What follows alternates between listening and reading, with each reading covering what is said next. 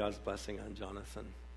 What a great opportunity we have again to be reconnecting to the Gospel of Mark. And perhaps some of you have already opened up your bulletin and looked at the green insert of sermon notes in there and have questioned why, oh why, is the warning from the Canadian Broadcasting Standards Council printed in the sermon insert about the notes, where it says the following program contains scenes of violence, coarse language, and nudity intended for adult audiences. Viewer discretion is advised. What? In church, in the Bible? Well, you'll see in a moment why that is there.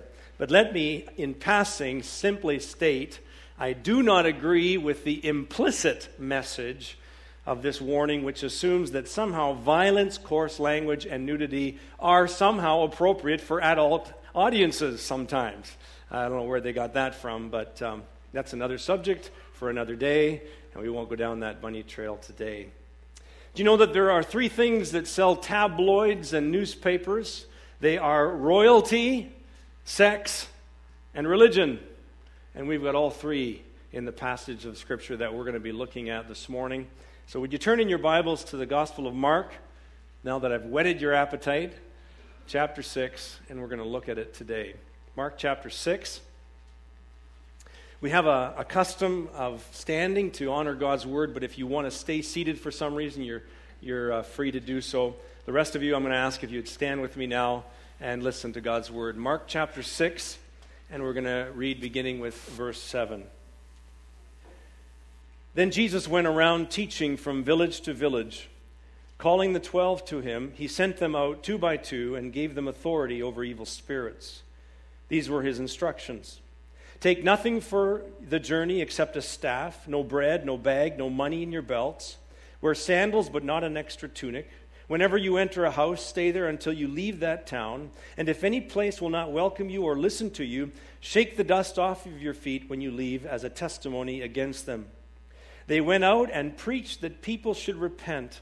They drove out many demons and anointed many sick people with oil and healed them. Now King Herod heard about this, for Jesus' name had become well known. Some were saying John the Baptist has been raised from the dead, and that is why miraculous powers are at work in him. Others said, no, he is Elijah, and others claimed he is a prophet, like the prophets of long ago. But when Herod heard this, he said, John, the man I beheaded, has been raised from the dead. For Herod himself had given orders to have John arrested, and he had him bound and put in prison. He did this because of Herodias, his brother Philip's wife, whom he had married. For John had been saying to Herod, it is not lawful for you to have your brother's wife. So Herodias nursed a grudge against John and wanted to kill him. But she was not able to because Herod feared John and protected him, knowing him to be a righteous and holy man. When Herod heard John, he was greatly puzzled, yet he liked to listen to him. Finally, the opportune time came. On his birthday, Herod gave a banquet for his high officials and military commanders and the leading men of Galilee. And when the daughter of Herodias came in and danced, she pleased Herod and his dinner guests. The king said to the girl, ask me for anything you want, and I will give it to you. And he promised her with an oath, whatever you ask, I will give you up to half of my kingdom. She went out and said to her mother, what shall I ask for? The head of John the Baptist, she answered.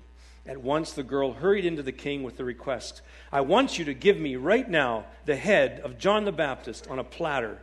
The king was greatly distressed, but because of his oath and the dinner guests, he did not want to refuse her. And so he immediately sent an executioner with orders to bring John's head. The man went, beheaded John in the prison, and brought back his head on a platter. He presented it to the girl, and the girl gave it to her mother. On hearing of this, John's disciples came, took his body, and laid it in a tomb. The apostles gathered around Jesus and reported to him all they had done and taught.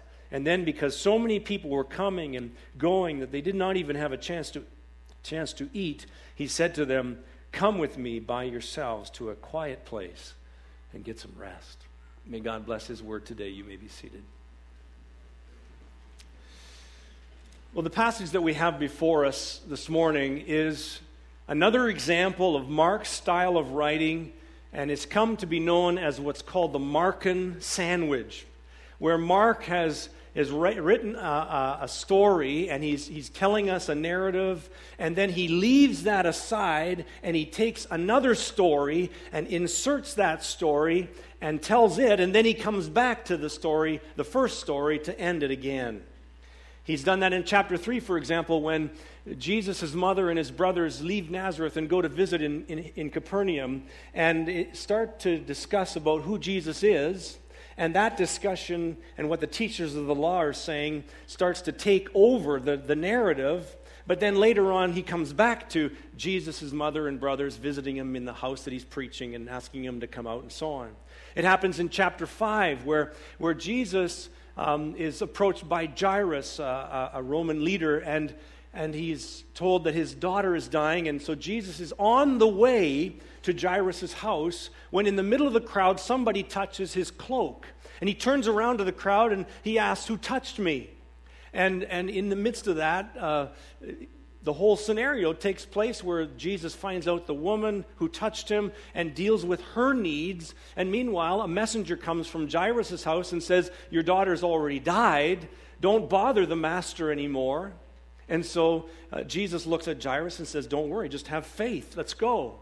And they go, and Jesus ends up raising the girl from the dead. But again, there's this insert of a whole story within a greater story, and he comes back to finish it later on. Now, most often when this happens in the Gospel of Mark, we understand implicitly what's the purpose.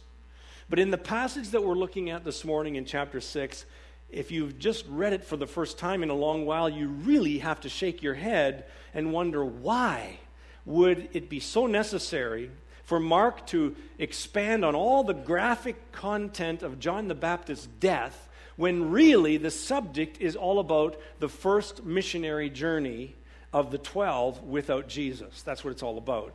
And he comes back to it at the end of the story. And so that's going to be the subject of our sermon this morning, and really want to try and unpack some of that. Let me start by saying 3 reasons in brief, and then we're going to come back later in the message to dig down into one reason particularly. First of all, there's a historical reason why Mark includes the death of John the Baptist in such graphic detail. And that is because John the Baptist is a very important figure in Mark's gospel. He starts in the Gospel of Mark, and he starts by saying, John came preaching repentance. And then just 10 verses later, he says, and then Jesus came preaching repentance. So John is a very key figure historically in the life and ministry of Jesus. And so just out of respect and historical clarity, he's saying, this is how John the Baptist exited earth. This is how it happened historically. Another second reason might be more practical. Mark was very conscious of the fact that the readers that he was writing to in the first century were under the tyranny and persecution of a different king, not Herod, but Nero, who was actually more horrific than Herod was, and that the Christians were facing persecution. And so he thought it would be good for them to hear about the faithfulness of this martyr, John the Baptist, as an illustration. And then thirdly, there's another reason, I think. Theologically, there's a reason why this is included. And that is because Mark views John's life and ministry as much more than just a messenger announcing the coming of Christ. And we're going to talk about that more later on. Mark actually gets John the Baptist in a way that many do not get him. Mark saw John the Baptist as a foreshadowing of the entire life and ministry of Jesus, not just a messenger announcing his coming. So we're going to talk about that later on, and that has theological significance in the Gospel of Mark. So if you have your green insert and you want to follow with me, I'm going to just go down to the first point of the message, which has to do with the first missionary trip of the 12 without Jesus. And as I get there, I just want to take an aside for a moment and put another plug on to Mission Fest. Next week, Friday, Saturday, Sunday at Church of the Rock. Honestly, friends, I don't know why you wouldn't be there. I mean, when do we have this opportunity? Once a year, it comes to Winnipeg. All these organizations that are working around the globe, and you get to go and travel through their booths, talk to their representatives. You get to hear speakers that have been in different parts of the world and see what God is up to. And it's free admission. It's an opportunity. And so I encourage you to think about even a portion of that you might want to attend. And this year, the focus is, as Doug said, is on Europe. And Europe is being coined now the new dark continent. And the reason for that is because Christendom has kind of run its course, so to speak. And the church has grown cold. And Christendom in many parts of Europe is needing revival and renewal. And fresh movements of what Christ wants to do on earth are happening in Europe. We're going to hear reports about that. And so it's an opportunity to get updated in that way and plugged in. So I want to just plug Mission Fest real quickly as we proceed. Take Mark 6 now. And as we look at this passage, the context, as we described last week, is when Jesus has just visited, and the only time we know of, has visited his hometown of Nazareth. And he got a very cold reception there. I mean, think about this. This is a hometown boy coming back, preaching in the pulpit in the synagogue. And instead of being, wow, way to go, Jesus, go for it, he's getting persecution. He's getting opposition. He's getting people saying, who are you? Who do you think you are, coming like that, teaching this new stuff, talking about your kingdom? And so they opposed him. They were offended. And that's the context for Jesus then going out and going from village to village and deciding as a disciple maker that it's time that the 12 that he's been training for about a year, it's time for them to head out and do some of their own ministry without his presence. And so that's what's happening. In verses 7 to 13, he gives them some instructions. He sends them out 2 by 2, and he encourages them and gives them instructions on how to operate in this mission trip. Now, I want to say at the outset that this is not the kind of content, verses 7 to 13, that I would reprint and publish as some kind of an orientation to short-term mission team. I mean, it just does not transfer equally as we would see it. The culture of Galilee and Palestine in 1st century A.D. compared to Canada and the world in 21st century A.D. is not the same. And yet there are principles here that I think we can learn from.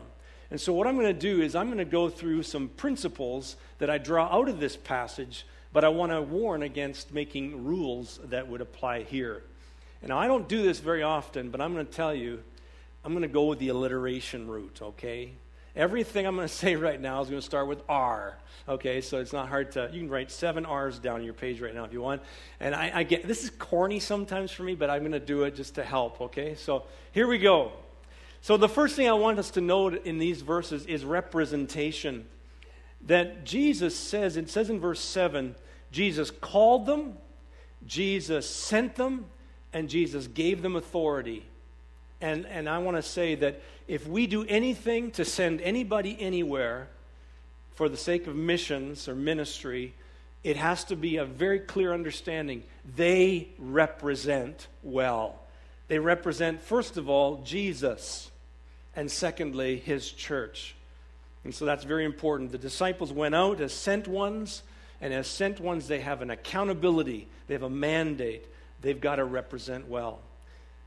Secondly, the word is reliance. The ministry that we have in the world should be characterized by reliance on God.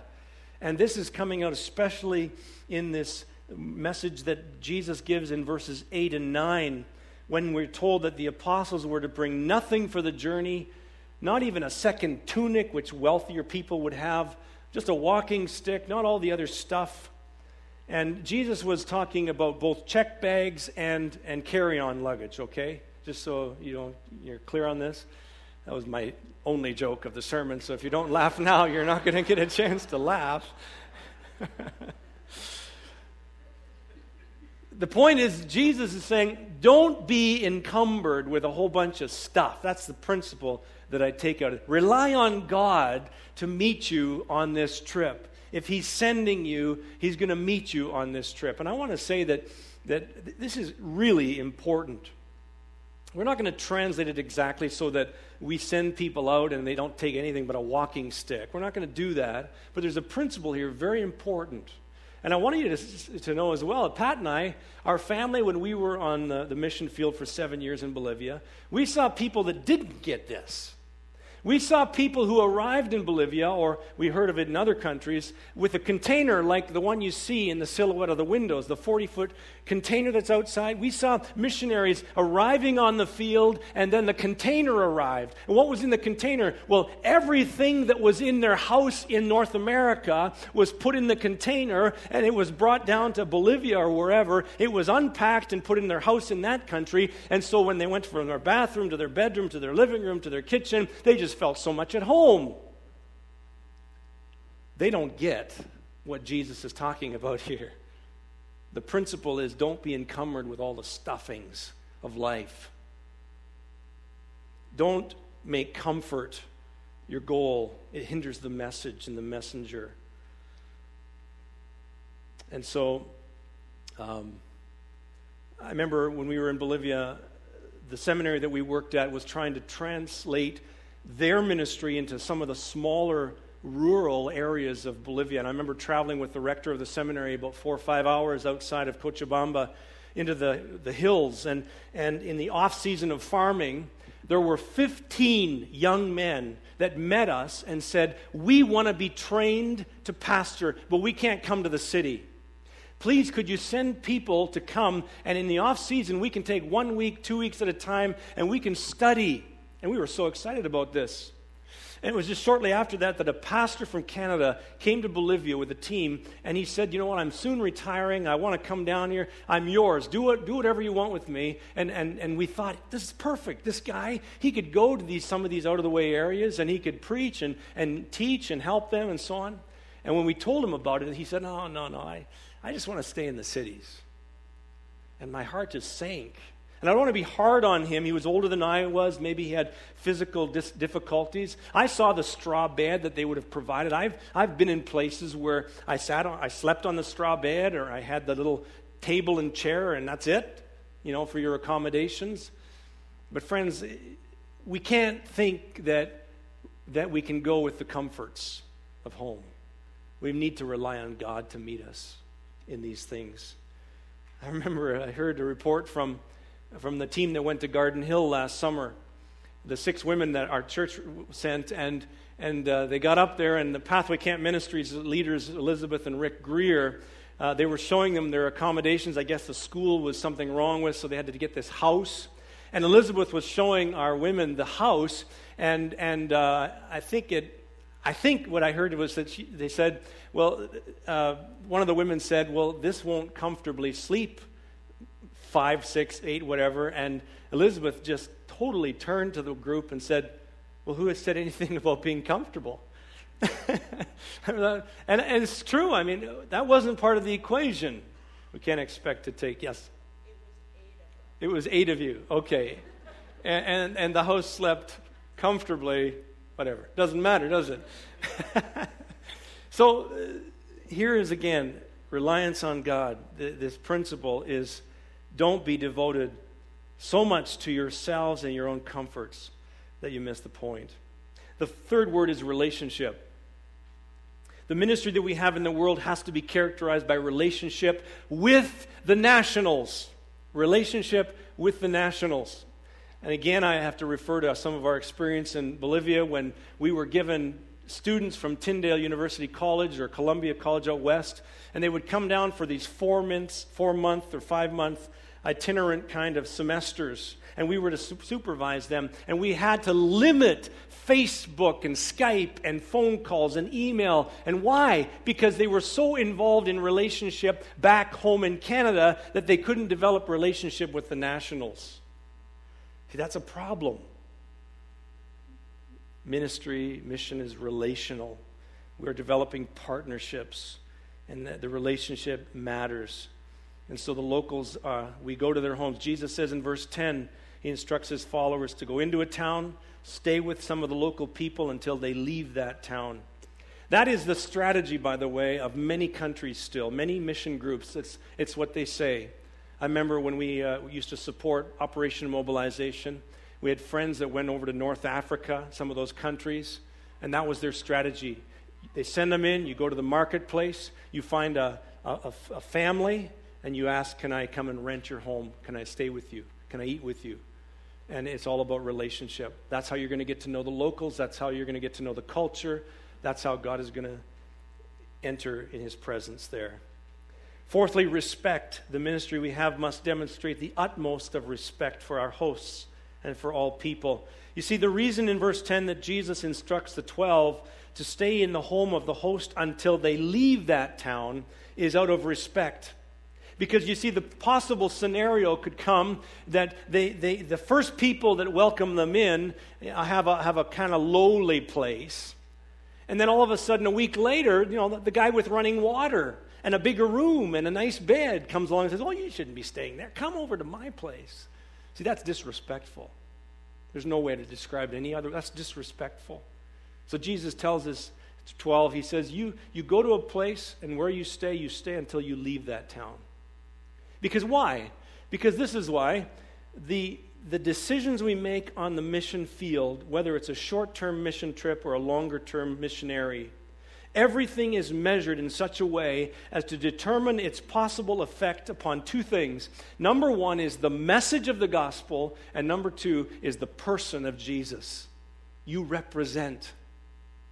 And if we are just looking out for our own comforts and disrespecting the hospitality of people, then what we're saying about the message is our comforts are more important than our discomforts. And what we're saying about Jesus is that Jesus is a respecter of persons. And that's not what we're saying about Jesus at all. Another word that we see in this is reciprocity. The ministry that we have in the world should show some equality in order for it to show reciprocity. Now, let me say at the outset that there will never be equality in financial economic terms for most of the sending nations of today's globe. You cannot expect to compete on that level. Many countries are poor. Some professional athletes and musicians today in North America make more than the whole country does in some parts of the poor world that we live in. There's an injustice on this globe that's incredible. We're not talking about equality that way, but we are talking about reciprocity in the sense that we have something to learn from them and they have something to give us. And so Jesus tells his 12, you go and you receive hospitality, and you don't take everything you have for the trip. You don't take all your resources. You don't come in like the big sugar daddy and saying, hey, we got all we need. We'll show you how it's done. That's not what God wants. That's not missions, friends. That's arrogance. That's ethnocentricity. You see, global discipleship means that I've got something to learn from that person who may be poor and uneducated, but I've got something incredible to learn because my blind spot might be my riches and my education. And so God has something to teach them through me and me through them. Reciprocity. Another word is repentance. The ministry we have in the world is a call to repentance. Verse 11 is a verse that can very easily be misconstrued.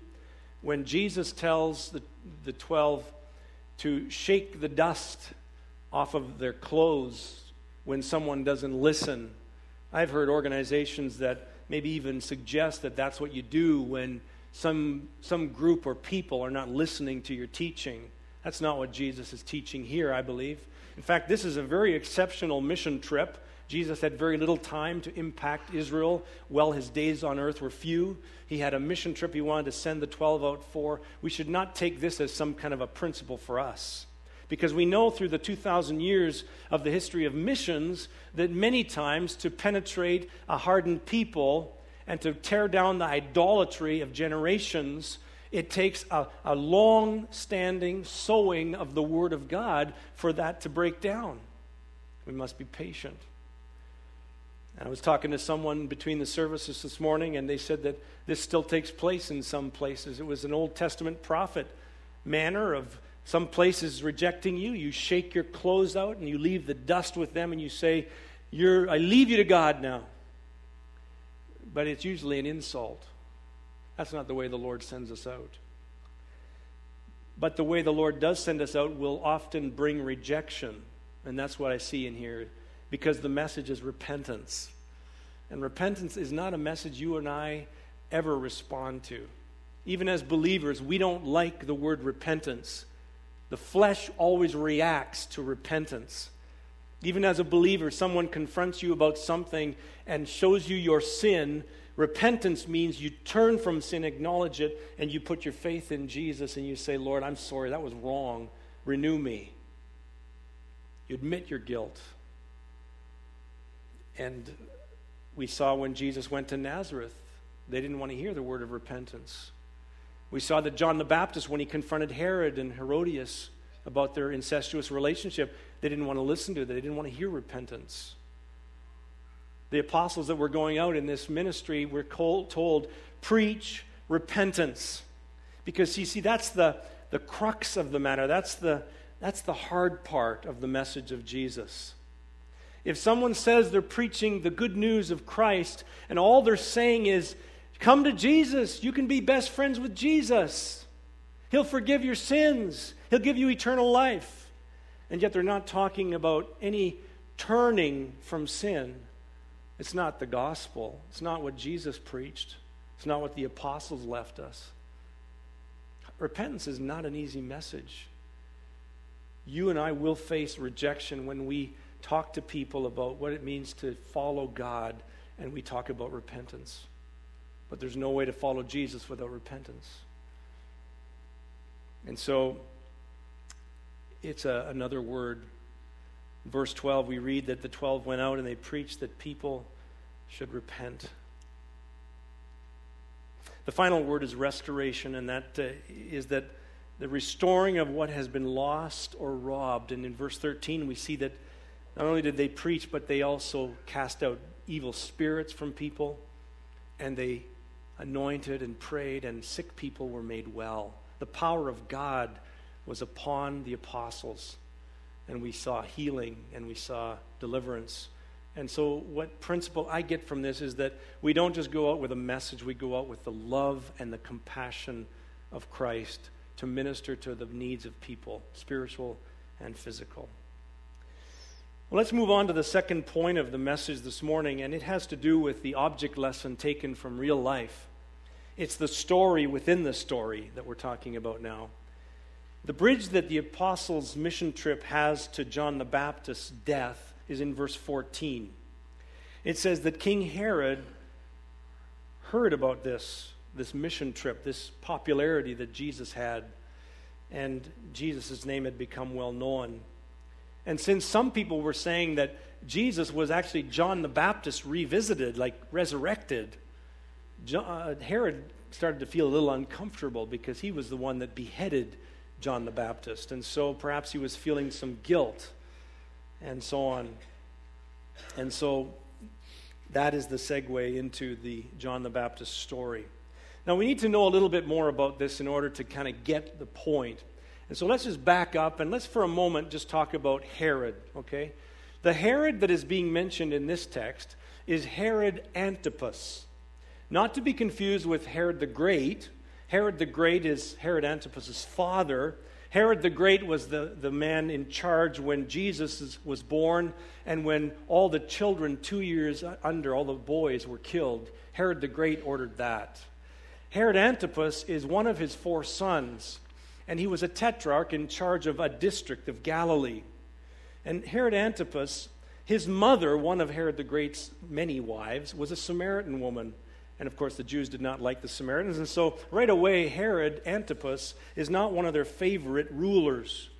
But to add to that, one day when Herod Antipas, who was the governor of Galilee, was off visiting his half-brother Philip in Rome, he fell in love with Philip's wife, Herodias. And he came back to his own place in Galilee. He divorced his present wife, who was a woman, actually, who was the daughter of a neighboring country's king. Okay? And because of that, it actually, Josephus, the historian, tells us that that caused friction between the two countries, and Herod had some wars going on because of that, because he divorced the king's daughter. So he marries Herodias now. But the thing that's interesting is that Herodias now, in addition to being the wife of Antipas' half-brother Philip, Herodias is also the daughter of another half-brother. Okay, follow me. I know I'm sounding like Kevin's song, I Am My Own Grandpa, but it really does get that bizarre. And so in the midst of this then, Herodias is both Antipas's sister-in-law and niece, and now wife, okay?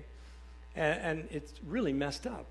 What bottom line is, if you don't follow all that, that's fine. Bottom line is the Jews and the law of God in Leviticus said that relationship is incestuous. It is against our law. You should not be doing that. And they didn't have any bones about telling him. And the guy that was most in his face on it was, guess who? John the Baptist. John the Baptist said, you shouldn't be doing that. What you're doing is unlawful. God is not happy with you. And so on. And it says in verse 20 of chapter 6 that the word puzzled is actually a very small or a light translation. The word is actually deeply troubled, perplexed. In other words, that when John the Baptist talked with Herod, Herod got the point that he was right, and yet he didn't want to leave it. He didn't want to repent. And so he was protecting John the Baptist, trying to live in both worlds. Now, there's another part to this that we need to get, and that is that the little girl that did the little folklorama dance for her papa is not quite the little girl that does a folklorama dance for her papa. And that might have been what you saw in Sunday school pictures when you grew up, but that is not what we see demonstrated here. The daughter of Herodias was not a little girl anymore. She was a young woman, perhaps married even. And the little dance that she does is not some folklorama thing. It is an erotic dance likened to a striptease for the guests of Herod. And by the time that we get to the evening of this dance, Herod and all of his company of men only, guests, are drunk. And they are lusting after this girl. Now, this is a dance that no woman would have ever allowed her daughter to do ahead of a bunch of men. You need to know that. And so, because of her zeal to see John the Baptist killed, Herodias stops at nothing short and sends her daughter in to do this. And in this stupid, drunken fashion at the end of the dance, Herod says, in a boastful way, ahead of his guests, I'll give you up to half of my kingdom. Now, you need to know, politically speaking, the tetrarch, he didn't even have a kingdom to give away. Didn't really belong to him, but he boasted anyway. And then because he boasted that and because he got that request to save face, he actually has to go through with it now. And so he sends an executioner to kill John the Baptist while the guests wait for his platter to be brought, or his head to be brought on a platter. Now, all that gore, all that graphic detail, why? Well, let's go back to our question then that we began with this sermon.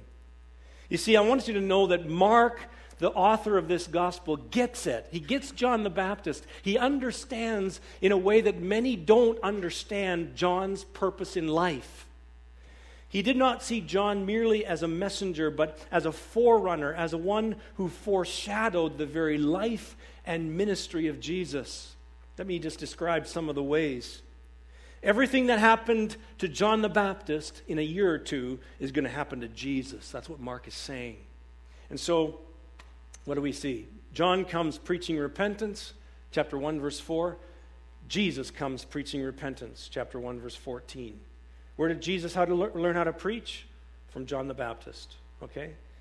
John confronts leaders in their sin. Jesus confronts religious leaders in their sins, okay? Gets them in trouble. John is handed over and put into prison. Jesus is handed over by the religious leaders and brought before a court. John is executed by a reluctant political leader at the instigation of the behind-the-scenes plot. Jesus is executed by a reluctant political leader, Pilate, and at the instigation of the religious leaders of the day. Herodias seizes an opportune time to carry out her scheme. Judas seizes an opportune time to carry out his scheme. Herod is caught off guard by his reckless offer, but has to follow through. Pilate is caught off guard by his reckless offer And instead of Barabbas, or Jesus being released, Barabbas is released. What do I do with Jesus? Crucify him. He's caught off guard.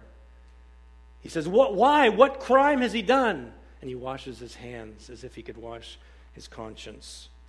John dies as an innocent man. Jesus dies as an innocent man. You see, the purpose of the life and ministry of John the Baptist, the person of John the Baptist, is not just say, hey, someone's coming, you got to listen to him.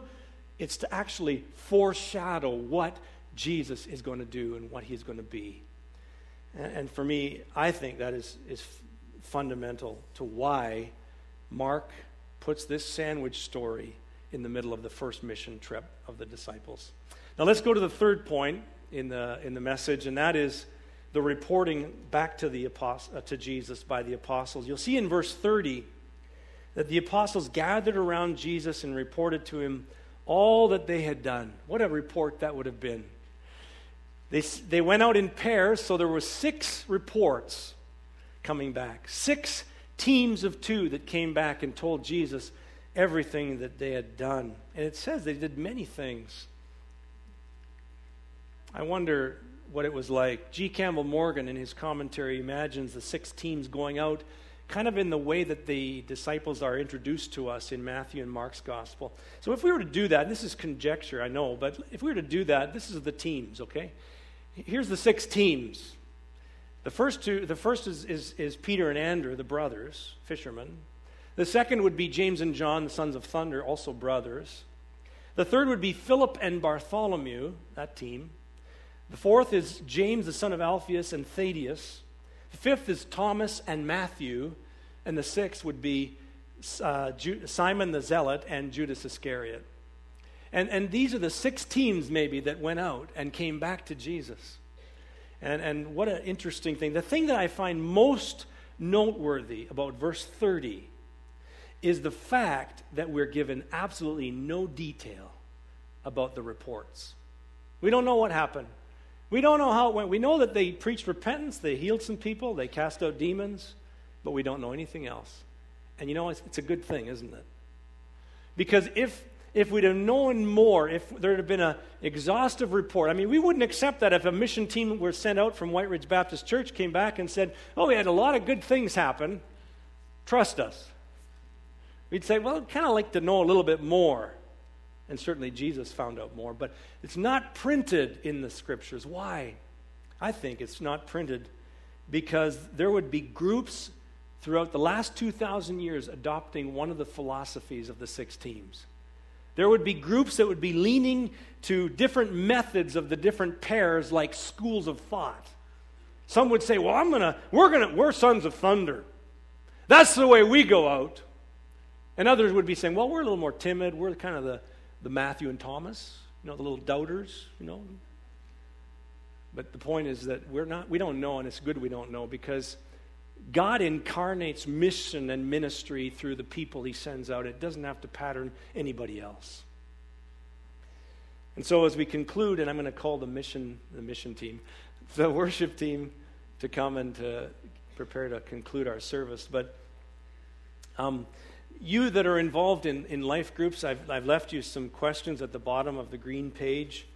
And maybe if you're not involved in a group, just take the time maybe this week to look at some of those questions. The bottom line is we go in Jesus' name. If we go at all, we represent, and we need to represent well. Our message is repentance. We can expect that we will not be understood. We will be rejected by some. But the message we bring is life-giving. And so, as we sing this last song, let us sing it from our hearts, that we will go wherever he leads us. We will follow wherever he